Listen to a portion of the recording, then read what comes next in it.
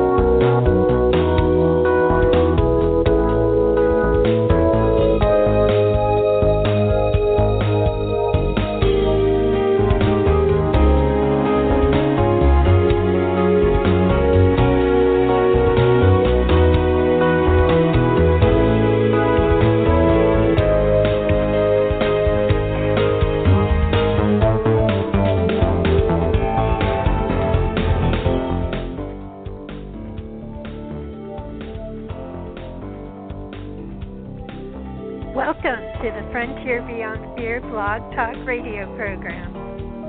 I'm Susan Larison Dans, and it's been quite a while since we've had a chance to talk, but probably long overdue. I come to you on March 28th, 2020, and like many of you, I think that now is a time when we probably have more questions than answers. And that may be a reason why it's taken me a while to do a show during this time, although many a day I have thought about spontaneously coming on. But with that said, this program was established many years ago on the topic of fear. And what more important time for us to be working with our fears than now, during the midst of this pandemic. And I really feel that mine is not a unique perspective, but what I would like to see as attempting to approach a balanced perspective.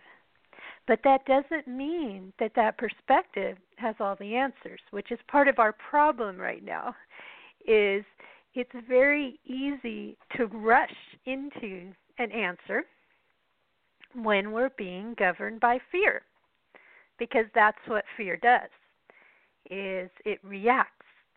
It doesn't take the time or even have the time to think things over. And here we are, caught up in this situation in which it can feel like, when has there ever been any time to think this over? We should have been thinking this over years ago. And I do have a perspective with regards to this pandemic that we need to be listening to sociologists and historians as much as we do epidemiologists. I think that ultimately this will lead us down that path.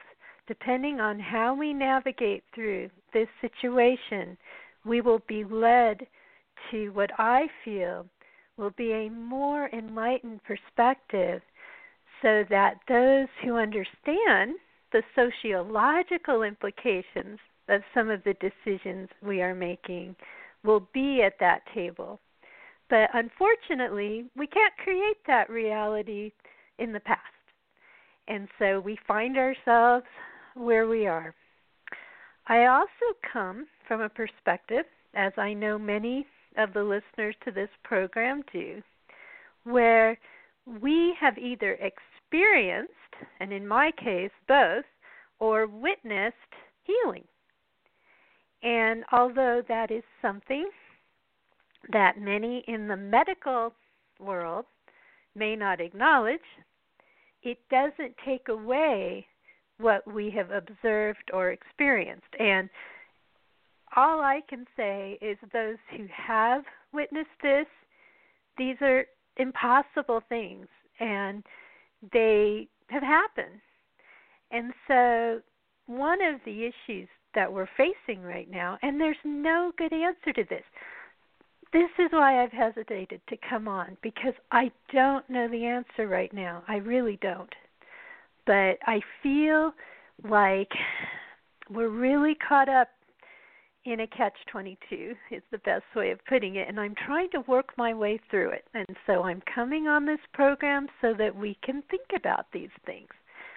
When you take people away from their support networks and loved ones, and even they're relatively well, but let's say they're ill, that even if you don't believe in unusual forms of healing, psychologists have long told us that this will result in poorer outcomes. So some of what we're being driven to do, because we really were not prepared for this situation, and so to be fair, we were not prepared. And in this program, I'd love to go even farther back and think about the decisions that we've made as a society, and the deeper reasons why we're not prepared, and also go beyond that feeling of helplessness, which, we tend to start in that space because when we don't fully know how to navigate forwards, when it feels like everything that's happening, nothing's really answering the situation that we're in the moment, it's natural for us to feel helpless. All of this is part of the spell of fear. The media is part of the spell of fear.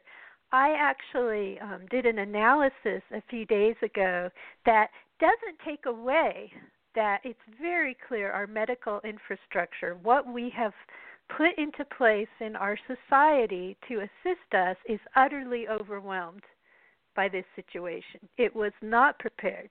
It's not a blame game. Nobody knew how to prepare for something like this, although maybe they could have, but we're going to go down a different road than that.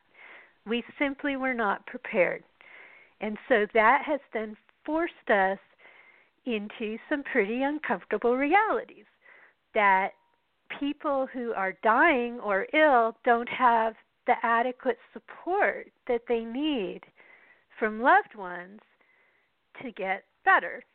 Even if you didn't have this observational evidence, which I will talk about in a bit, of healing, that alone is going to decrease the positive outcomes. I know of several situations, and I'm sure this is recurring over and over, with the elderly who are used to being visited all the time, and I personally am involved in that kind of a situation, and suddenly those visits are gone. That, depending on how strong the person is, that could go one way or another. And there are cases where it was an elderly spouse who was visiting like all day long and eating all the meals, and I know of a situation where someone just feels abandoned. And it doesn't take away from what, caregivers may be trying to do. There's only so much that they can do. And we all know that our medical infrastructure is overwhelmed. And so there just isn't a lot of time to show compassion because you're looking at the fundamental needs, which don't include that. Unfortunately, it contradicts itself because the mind and the heart, those happen to be real needs. Psychologically, people have real needs. And the problem we're facing, and yet the reason I have not come on this broadcast to talk about it, because I don't know the answer right in this moment. But the problem that we're facing is the longer this goes on, the more negatively people are going to be impacted by their psychological situation, especially if they're sick and really need to hold the hand of a loved one. They need, I know they're trying to do things by phone and Skype. It's not the same. What if it's a child in the hospital? How many of us parents, I personally have in the past, but every second by a child a very young child at the time who even pulled their IV out. And if I hadn't been there right that second, nobody would have seen it because people can't be there all the time.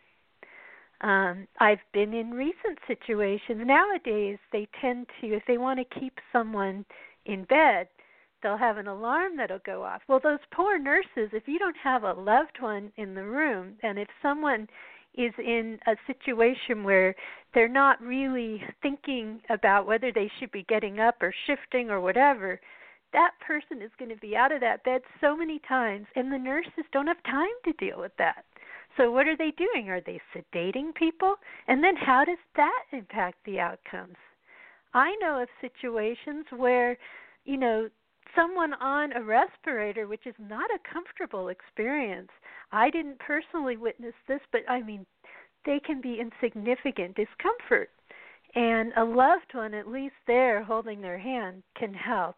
A very stark and starkly medical, clinical environment with everybody in masks like they've arrived on some other planet, and then the discomfort. I read an article about how a number of patients are struggling with the breathing tube, and a number of elderly people will actually choose not to have that kind of intervention. That's part of their living wills because of the discomfort. That doesn't mean that it isn't saving lives out there. But again, we are in such a daunting situation. I don't know the answer, but one answer I do know is we cannot endlessly or get into a pattern, which would be even worse, or get into some situation where there's no end point in sight, where we're not attempting to come up with more compassionate solutions. Now, given that we are overwhelmed, that's a problem. In some areas, not every area is overwhelmed. And I think the other thing we need to look at in terms of fear is the media is not helping us. It doesn't matter what station you're watching. In the last few days, have over and over, it's on the newspapers everywhere, how the United States has the top number of cases in the world. Well, in raw numbers, that may be true. But if you do an analysis, it's actually something like the other night I did it. I haven't done it in the last 24 hours. It's been a couple of days. We were 14th. We were 14th because raw numbers in statistics. And I actually have a mathematical background, but one doesn't need it for this kind of simple math. Raw numbers are meaningless. Those are only meant to frighten or get good ratings, or I really don't know what. But that kind of behavior is not helpful for us. We need to have balanced information, that people deserve to be respected in that way, to have balanced information, which we so rarely see. The actual percentages are really low in terms of what percentage of the population in any given country has tested positive. The deaths are even lower. But that's still, we're talking well below 0.1% in a lot of cases. Well, actually, let me look at this just to make sure I'm representing that right. Okay, a couple days ago, and we can't know this. There's so many variables in this equation. Clearly, there is no country that has done extensive testing, and so you can't really know. But a couple nights ago, on the 26th, Switzerland was in the lead. This was based on raw data from Johns Hopkins University, with the percent of the population that had been tested positive of the whole population was 0.138%. The United States that night was actually 0.026%. And I think the problem with this kind of statistic is it makes it seem like we don't have a problem. Well, we do have a problem because our medical infrastructure is being overwhelmed wherever there is an outbreak. We just hadn't planned for this. I mean, if someone could go back and maybe look, I mean, if anyone, I've had situations in recent years where a loved one was sent to an emergency room, and even on a good day during flu season, you might not be able to find a bed. We had to wait for a bed in the hospital. And certainly ICUs, I mean, I even remember that person, if they had needed an ICU, they would need to be transported to another hospital far away. So even on a normal day, there was not enough infrastructure there. So I think it's helpful if we look at this more as a medical infrastructure problem than an overall population problem, because so far the statistics do not show a huge percentage of the population needing those medical beds. And there's a lot of things we just don't know. But I will return to this very important thing called compassion. Something else we need to think about. We know that the lockdowns, and I'm staying at home. I haven't gone out at all. I probably am like the perfect example of someone who has stayed home more than most, but I'm used to staying home because I work at home. So for me, it's pretty easy to stay home. I haven't even walked, which I enjoy. But so I'm the first to say I'm staying at home. However, there's a problem with that as well. If we continue this too long, the sociologists will tell you, and there are articles on this, and it's not about selfish economical motivations. I mean, that's often out there right now, but just that our society isn't structured to be able to handle being shut down. And that's going to become more urgent. It may already be urgent. And then what is the answer? Again, this isn't a program where I can present the answer. I think that if we get in a position to be considering these things again, the people making the decisions need to be a committee that includes sociologists, that includes, maybe more studies need to be done, because the medical community alone is very focused on those outcomes, and they are noble outcomes. They want to save as many people as possible. Of course, that's noble. But in the process, and there was an article that I just saw where people have done studies, experts, and there's a point where, if you totally shut down too long, the health impacts are worse, because down the line the society is impacted so that other health conditions show up later, or the society breaks down. There are just a lot of things that need to be thought about, and I know that people are trying their best. But I feel like many of us have these thoughts, and I think that there's a tendency for many of us to not question. And you can question and still be doing what it is, not having a better alternative answer right in this moment. I'm sitting here questioning at home. I'm not saying go run outside and, get together or whatever. No, I'm not saying that. I'm just saying we are facing some incredibly difficult questions. Now I'm going to bring this farther back. Where did we steer ourselves into this? And this may help us after this whole thing is over. And let's hope we navigate through it well. I am generally an optimist, and I certainly want to believe that we will be creative enough to get through what this is and come out the other side and make wiser decisions.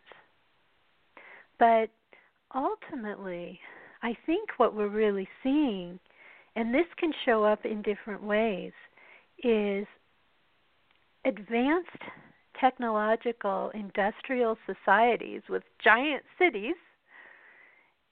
They don't necessarily last because they face things that are daunting. I never would have thought of a pandemic, and actually this one isn't as bad in terms of death rate as some.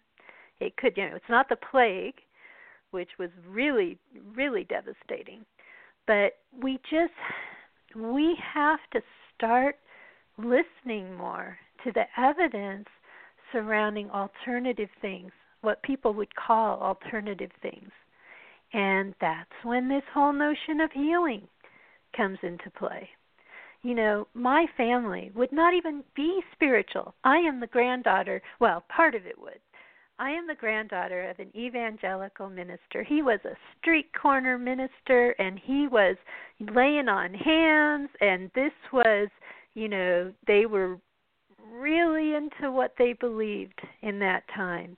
These were people who fully believed in healing.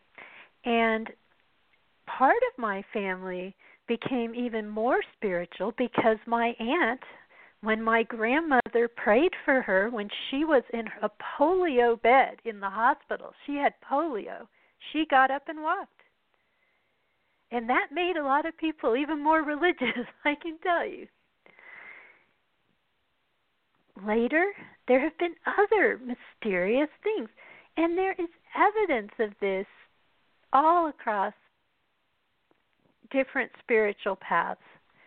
And we need to start paying attention to that. And one thing that makes me really uncomfortable in this situation is, what if someone is of one of those religions and they're not allowed to be with the loved one? What if my grandmother had not been allowed to be with my aunt?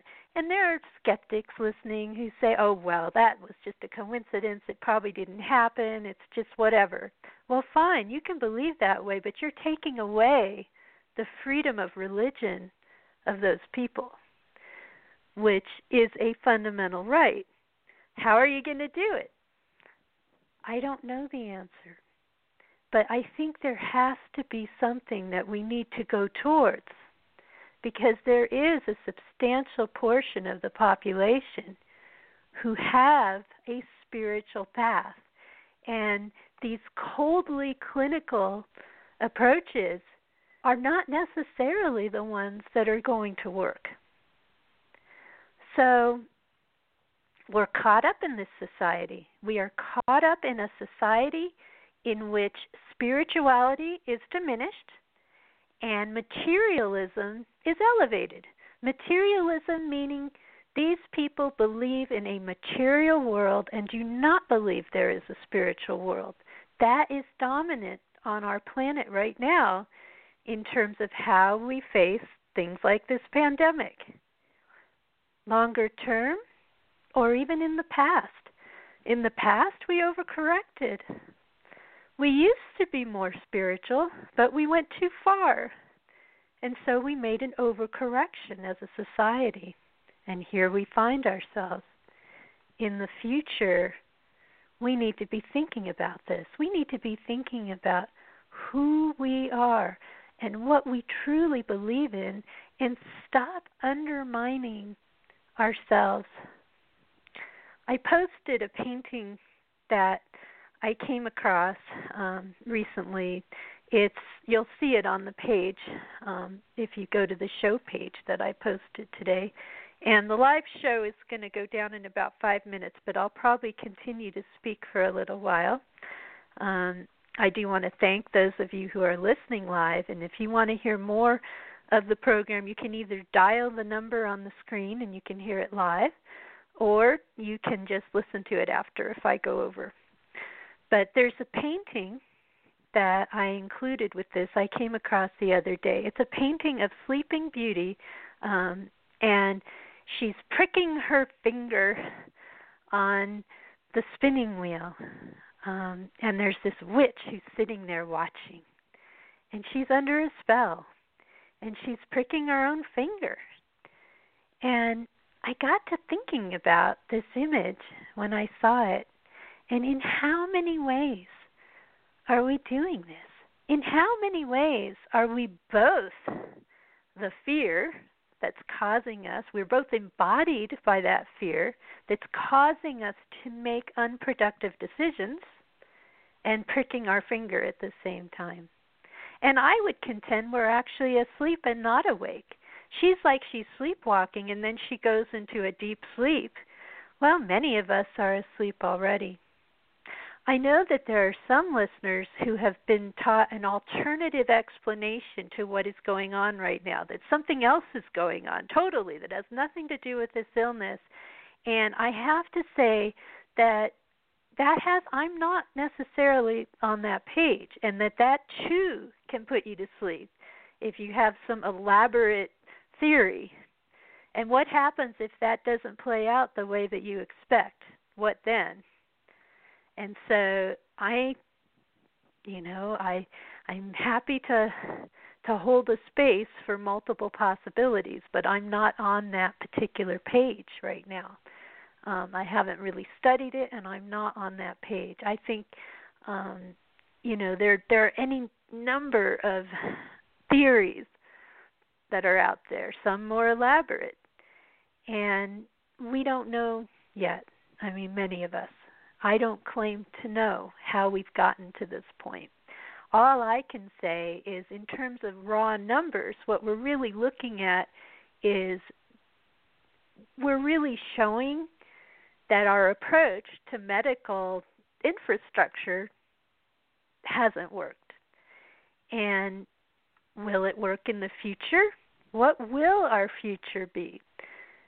Will we expand and evolve to include other ways of looking at things? Will we actually explore those things instead of just denying them? Because so many people are afraid to look at this notion of healing. They just don't look at it, and they just dismiss it without any evidence themselves. Those of us who have observed it or experienced it know there's something to it, and it deserves our time as a civilization. Because this really does come down to, who are we going forward? What is advanced? What really helps us? If we were to know that reality is broader than we actually have been taught to believe by the materialist or the rationalist, and I won't call them the scientists because it's scientific to explore actual reality. So what is science is just the study of reality. What is rational, that's not even a proper term, is the actual study, reality. So the live show is going down now. Thank you if you have joined us live today. I always appreciate the live listeners. And I'm going to be talking just a little bit longer into the archive. And this may just be the first show of a series of explorations, because I think that that's what we need most of all now. We don't, some of us may be better at providing counseling or answers of a different kind. I think this show right now is going to be just more of an honest exploration, and I can't really predict when it will come on again, but I will come on if I'm so led. But we need to be thinking more deeply at a very basic level, just a fundamental what do we do now level. We also need to be thinking about balance. We need to think about the human psyche. We need to think about how many people have been impacted by this. I think this here has nothing to do with whether you believe in healing or anything unusual or not. When we think about things in a balanced way, we do think about what are the overall long-term health effects to decisions we're making right now. And there are no real easy answers here, but we need to be thinking about that. That's where the historians and the sociologists come into play. That's where the psychologists come into play. I mean, it's really easy. If you're in a position, and, you know, many of us have lived many paths. I worked as a software engineering lead for many years, and even an engineering communications manager, and did very well. However, this, you know, if that situation shifts, and, you know, I have a feeling that this might be worth doing another show on, your circumstances can eventually shift as well, no matter how much you have saved up. It only lasts so long unless you're independently wealthy. And then what do? What about business owners who have really gone out on a limb with their businesses? They've done really well, but if it just poof disappears, what happens? And I know there are interventions, people attempting to do things, and I would also suggest that things that help people survive and buy food and keep a roof over their heads, those things are important. Because if you take that away, then what long-term health effects are you going to have? And this is the big variable. This is the big unknown right now. We drag this out too long, what happens? Same thing with isolating the elderly. Is that a long-term plan?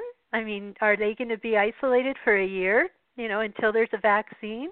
Well, I can tell you a lot of them aren't going to survive that. They need their loved ones. They didn't sign up for that, the people who went into assisted living. They didn't sign up for isolation. And that's not a viable long-term solution. So then, you know, you're back to these very challenging questions. And what is safety? What is safe? Is it safe for people to, you know, not have a way of bringing in money to put food on the table? Is that safe long term? Well, we're trying to mitigate it. How long is this going to go? We're going to face some really hard questions like that. And it has to do with, you know, we want safety. We want to, I think our materialistic instincts, even our human instincts, they drive us towards, you know, the best solution, you know, save as many lives as possible. That may seem the best solution. You can't look at that unless you also look at the sociological and psychological implications and what those impacts are. Otherwise, you have tunnel vision. You know, maybe short term you can look at that, but not long term. And the studies bear that out, that you absolutely must look at both. Otherwise, I heard someone describe it. They described it as, and I can't remember who said that, it was just someone on the radio one day, the surgery was successful, but we lost the patient. That's what can happen. Now, I'm looking at this like the materialists do. I am not a materialist. I am a spiritual person. I have seen evidence of spiritual phenomenon, and I'm not going to, you know, just because you haven't, those of you who haven't seen evidence of these things or have been afraid to look for evidence of these things or open yourself up to evidence of these things, doesn't take away for those of us who have what we know. So whether you like that or not, that's my path. I've seen evidence of spiritual phenomenon and quite remarkable things that just disappear more than once, masses gone instantly. Things, I mean, just impossible things. And what happened to my aunt is really amazing. I didn't come to this spiritual path right away, unlike many in my family. I really wasn't on that path, and I'm on my own path now. in the way that I come to understand it. I am not an Assemblies of God Christian or affiliated with that. I don't even know exactly what that church was long ago of my grandfather's, but it was similar. No, that's not my path. And yet I have seen evidence of spiritual phenomenon. So we have big questions to face. We have long-term questions to ask. Are spiritual advisors being allowed to see these patients? I would love to know that, because if not, we're in a very stark situation. And, there may be very little that we feel we can do right now, but if it continues, you're going to see poorer outcomes. That's just the way of things. When people don't have support or they feel isolation, they don't do as well, especially if they're sick. They give up. And elderly people who feel abandoned give up. That doesn't mean there aren't resilient elderly people. I know some of them. However, as a strategy, it does not account for all of the variables. We weren't prepared. And one can ask the question, is a technological society alone ever really prepared for some of the things that it might face? If we had a giant solar flare, if an asteroid was approaching, would we know what to do? I know this sounds just ridiculous to some of you. Pardon if I sound a little scornful. I'm a little on edge today. Yeah, I am. I'm not particularly happy with this situation, and I'm sure you've felt it in my voice, and it's true. It doesn't matter if I'm spiritual. I could be talking about the peace that passeth understanding, and actually probably in a few minutes, in an hour, I'll feel it. It comes on because it passeth understanding. We have no right to feel inner peace, and yet for the most part I do, but it doesn't mean that I don't have a certain amount of what we would have called righteous anger on some paths, although it's not quite that strong. Frustration, righteous frustration, I'll call it that, because I do understand it's hard to be angry when it's such a daunting situation. I mean, it's really easy to throw blame around. It's incredibly easy to just blame this or that, and that's more like anger. But it's more frustration when you feel like, darn it, we just haven't gone the right way. What can we do? But I do know that some will judge my spiritual insistence. And there's nothing I can do about that. I'm on this path. I've seen evidence, and I'm going to continue on this path. Nothing will change that for me, because that's the reality that exists as far as I'm concerned. And as much as others may insist there's some other reality, fine. I have my own, and I've seen it, and many others have as well. So long term, I was just about to say, what's the solution to asteroids? Telekinesis. That may sound ridiculous, but in a world where developing such skills is actually possible, I almost said impossible. Well, that's what some people believe. We don't know what we're capable of in this world. We have seen evidence of healing, and we need to find our way forward with balance.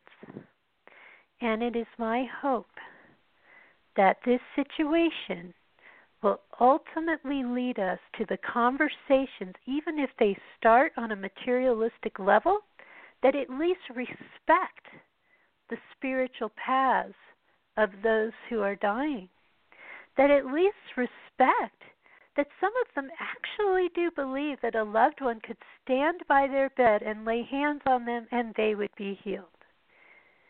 We need to move into that kind of respect, and also a society that isn't quite so self-assured that they've solved all these problems or that technology will solve all these problems. Look at how fast just not having maps on hand has daunted us. I mean, material societies are based on materials. That's a really simple example. It's really unfortunate. I know people are rising to the occasion. And maybe if we had a better solution, we'd also be able to bring a family member in. Even if that person had to be quarantined after, whatever. We have to come up with a better solution. Next time, assuming there is a next time, this shouldn't be happening. Compassion matters. The psychology of people, they matter. The feelings and choices and wishes of people. You know, family members in hospital and nursing environments don't just provide emotional support. They provide actual real support. When my son was 1.5 years and he pulled his IV out in the hospital, I was right there. The nurse wasn't. A nurse can't be there all the time. You know, maybe some alarm went off. I don't remember, but I was right there. And, you know, actually I was upset. I had I don't know, I think I'd sat down or dozed off or something. I was right there in the room. You know, it was multiple days. You can't stay up every minute. I was there the whole time with him. And we serve a purpose. We make sure that living wills are being honored. Like I have a loved one who wouldn't want a respirator, probably more than one. And, you know, family members ensure that those wishes are met. We ask for help when we see that someone needs help. We keep them from getting up best we can when those alarms are on the beds. That's a new phenomenon if you haven't been in a hospital recently. We do a lot of things. And though it's a challenging situation, which seems not to have a good answer, it doesn't take away considering those things. We have to consider them. To just dismiss that as a minor thing is wrong, frankly. It's not thinking through the problem completely. And it certainly isn't providing a solution that will have any sustainability. You know, when we look at what is the long-term future, over Los Angeles, they're seeing the sky. The skies have cleared. In Venice, they say that dolphins are showing up and fish in the canals, and suddenly the water is running clear. And how heartbreaking it will be when they must go back to their way of life and the clouds or the smog appears again and the fish and dolphins are driven away and the water is dirty again in Venice. I can hardly speak today, but I'm feeling it. I'm feeling this as much as any of you. I know many of you are feeling it out there. I'm a human being too. I'm sitting in a little apartment and for the most part doing very well. I enjoy looking out on what I have to see and, you know, but it doesn't keep me from being righteously frustrated. What are we going to go back to? How is it sustainable?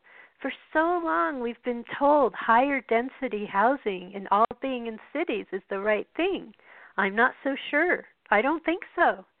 Because you really can't, it seems it would be better to be more spread out. I mean, certainly in this situation and in others, we need to really rethink things. We need to think about how are we going to create a sustainable lifestyle. We need to rethink spirituality. Maybe we need to assess who's making the decisions and how many you know, really do have a spiritual path, and they're just shutting them down because they're being told to, even if they know better. Even if, you know, in their personal lives they're very spiritual. We need to really get a feel for who we are as a civilization and who we choose to be and how we choose to live on this planet. Because it will be heartbreaking when the smog reappears. But that's the situation we live in. How do we move forward? as a spiritual person, I believe spirituality is the answer, and that more of us will wake up. I didn't used to do a show like this. Are you kidding? When I was younger, I may have had some inclinations here and there, and I've had variations in my life, questions and doubts and thinking about things. I still think about things like that. But I'm a spiritual person. As to the details, yes, I think about them. A lot of us do. But the thing is, we have to find a productive way forward as a people. We have to really be thinking about how is compassion integrated into everything we do. We need to really be thinking about what sacrifices are we making for the sake of safety. We really need to think about that. We need to be thinking about, is AI, as it's been described to us and being developed, really working in our best interests? We really need to be thinking about that. We need to be thinking about, are we really educating ourselves in a way, or educating our children such that they are learning an ethical way to be, compassionate way to be. And in these times right now, if you're sitting in a very comfortable space, how tenuous that is. Those of us who have seen what can happen, and certainly what historians have seen, and let's hope we're not in for a really harsh transformation here. We may be. We don't know. But it's really what it feels like to not know how you're going to pay your rent or your mortgage, and maybe you've gotten a temporary reprieve. Actually, often people will give you that, even without an emergency. The problem is those reprieves only go so far. Sooner or later, you've got to catch up. And then what? If we've interrupted things, there's a good case to be made that maybe it needed to be interrupted. Maybe we were on the wrong path, and as souls, we chose something pretty dramatic. And on the other side of that is something better. Maybe. But I would love to hope that it's not going to be quite so difficult, because we've been through some pretty difficult transitions before in our history. And I really can't say what's ahead of us. But what I can say is there are people who are terrified. This is a show about fear. I'm not really terrified. I could be scared. Sure, I don't have a perfect relationship with fear. I have fears. We all have fears. But I know how you can't, it's very disconcerting when you don't know, if you're going to have enough money for the groceries, or if you could pay, if you had to have medical care in certain areas, or whatever. It's incredibly daunting, and a lot of people are facing that shock. Not to mention psychologically, the death of a dream is really tough. What if you've had this incredibly successful restaurant and, it's just, you're just on top of the world, you're living your dream, maybe you're living somewhat on the edge because you've invested into it, and poof, it's gone. Okay, we're trying to help people like that. How long does that go on? How long? What is the end game? What is the price we are willing to pay for a certain type of safety and then sacrifice the patient, so to speak, if that's society? How do we figure out how to live in a better way? I heard something really positive this morning. In a county that's quite conservative, they realized, somebody who was like a commissioner realized they didn't need to build this new building they were thinking of building. I heard this just waking up. I heard it on the radio. And maybe they didn't need to because it's turning out, people are actually working from home pretty well. Wow. You know what? I'm one of the first telecommuters, I swear, certainly at my company. I mean, I maybe not one of the first, but early. I started telecommuting when my son was born, essentially, many, many years ago in the 90s. So, yes, absolutely. And what freedom that provides. You could live anywhere. You could go live in the country if you want. Not everybody would have to be in the cities. Now, would we? If we could live wherever we wanted, maybe we wouldn't choose to live in the city. Some people really like what's going on in the city. Some people don't. Maybe cities aren't that sustainable of the size that we have. Maybe we need to rethink things. Maybe we can make it a little more gradual and not so drastic. So that was a bit of good news to hear that. Who else out there who's listening? Trust me. I've had, I will tell you, in terms of my career in the business world, it reached every possible dream I could have had for it. I might have said that it ended somewhat prematurely, but it really didn't. I needed to go on to something else, and I had to let go of a lot of things, and I had to live much more simply. But I have, it went just fine as far, and now I'm actually even using some of those skills again. It hasn't really ended. So there may be people out there that are rethinking everything. That's kind of what happened to me. Is I could have gone and gotten any number of jobs, and very similar to what I had somewhere else or wherever. But could I really have? Actually, in the situation I was in, not exactly. I needed to be home for some really good reasons. And just like I needed to be home when I chose to be a telecommuter. So people may be making some important decisions right now and rethinking how to be. Maybe suddenly you have an idea for a new business. There are things that could come out of this that are really positive. Maybe you're going through a spiritual awakening of your own. I didn't just have this spiritual awakening one day. I actually went through a very difficult experience. And one could say it was a series of experiences because it wasn't all that long after 9/11, and that probably kind of started it. And, that was like a wake-up call for everybody who went through that.